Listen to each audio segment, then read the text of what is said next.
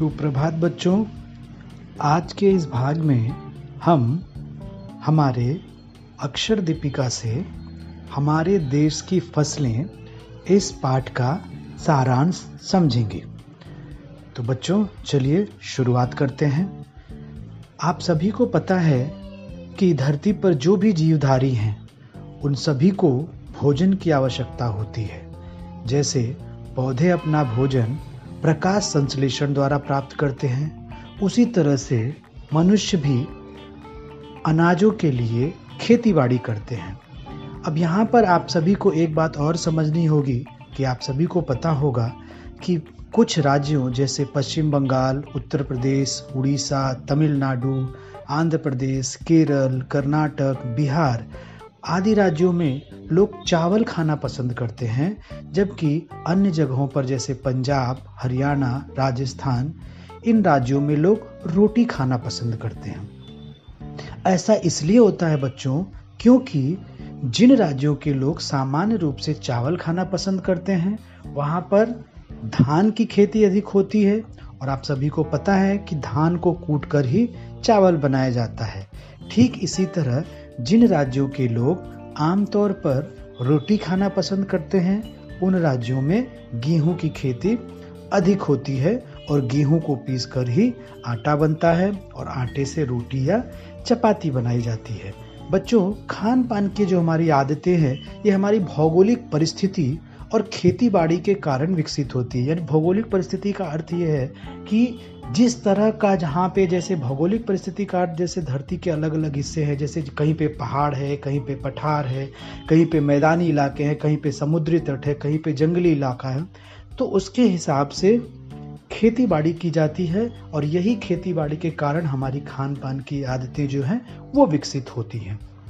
तो चलिए अब हम आगे देखते हैं जरा कि किस तरह की खेती बाड़ी होती है और किस आधार पर होती है। तो बच्चों, हमारे देश में 3 मौसम और 6 ऋतुएं होती हैं। तीनों मौसमों में 3 प्रकार की खेती की जाती है। जब गेहूं और धान के बीज खेत की मिट्टी में बोए जाते हैं तब खाद और पानी से बीज अंकुरित होकर पौधे के रूप में उगते हैं। इस पौधे में कुछ महीनों बाद कई बालियां आती हैं।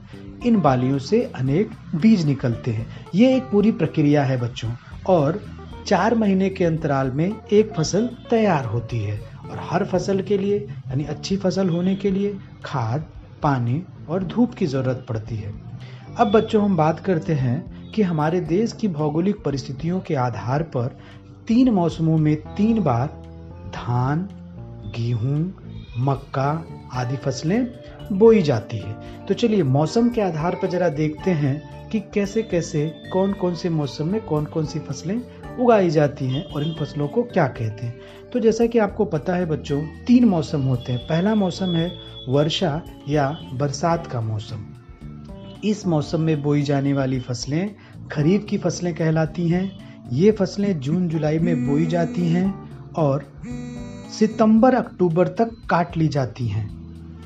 इन फसलों को गर्मी के मौसम में बोया जाता है।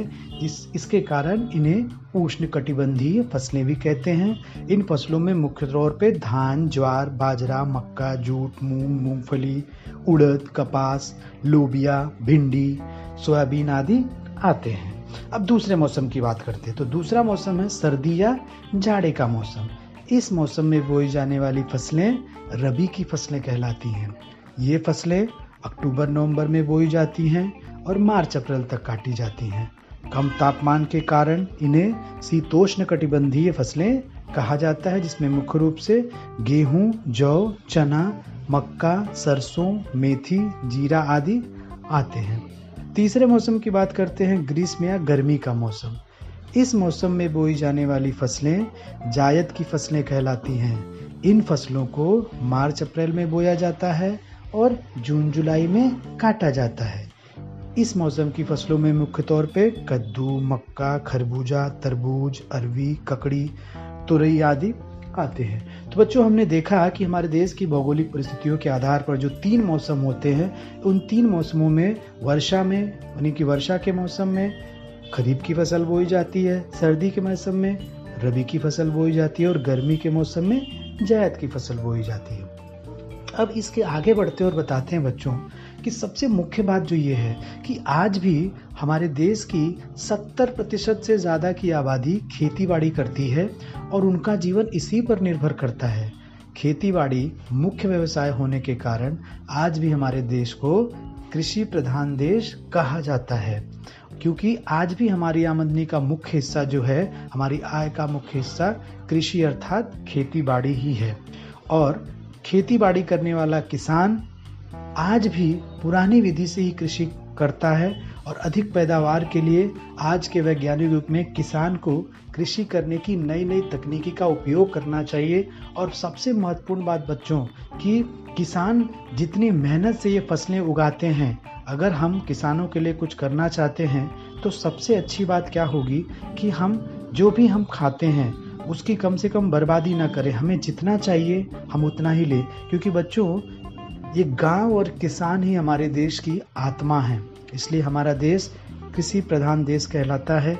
और बच्चों आज भी हमारे देश का जो किसान है वो गरीबी, अशिक्षा और शक्तिहीनता के शिकार हैं।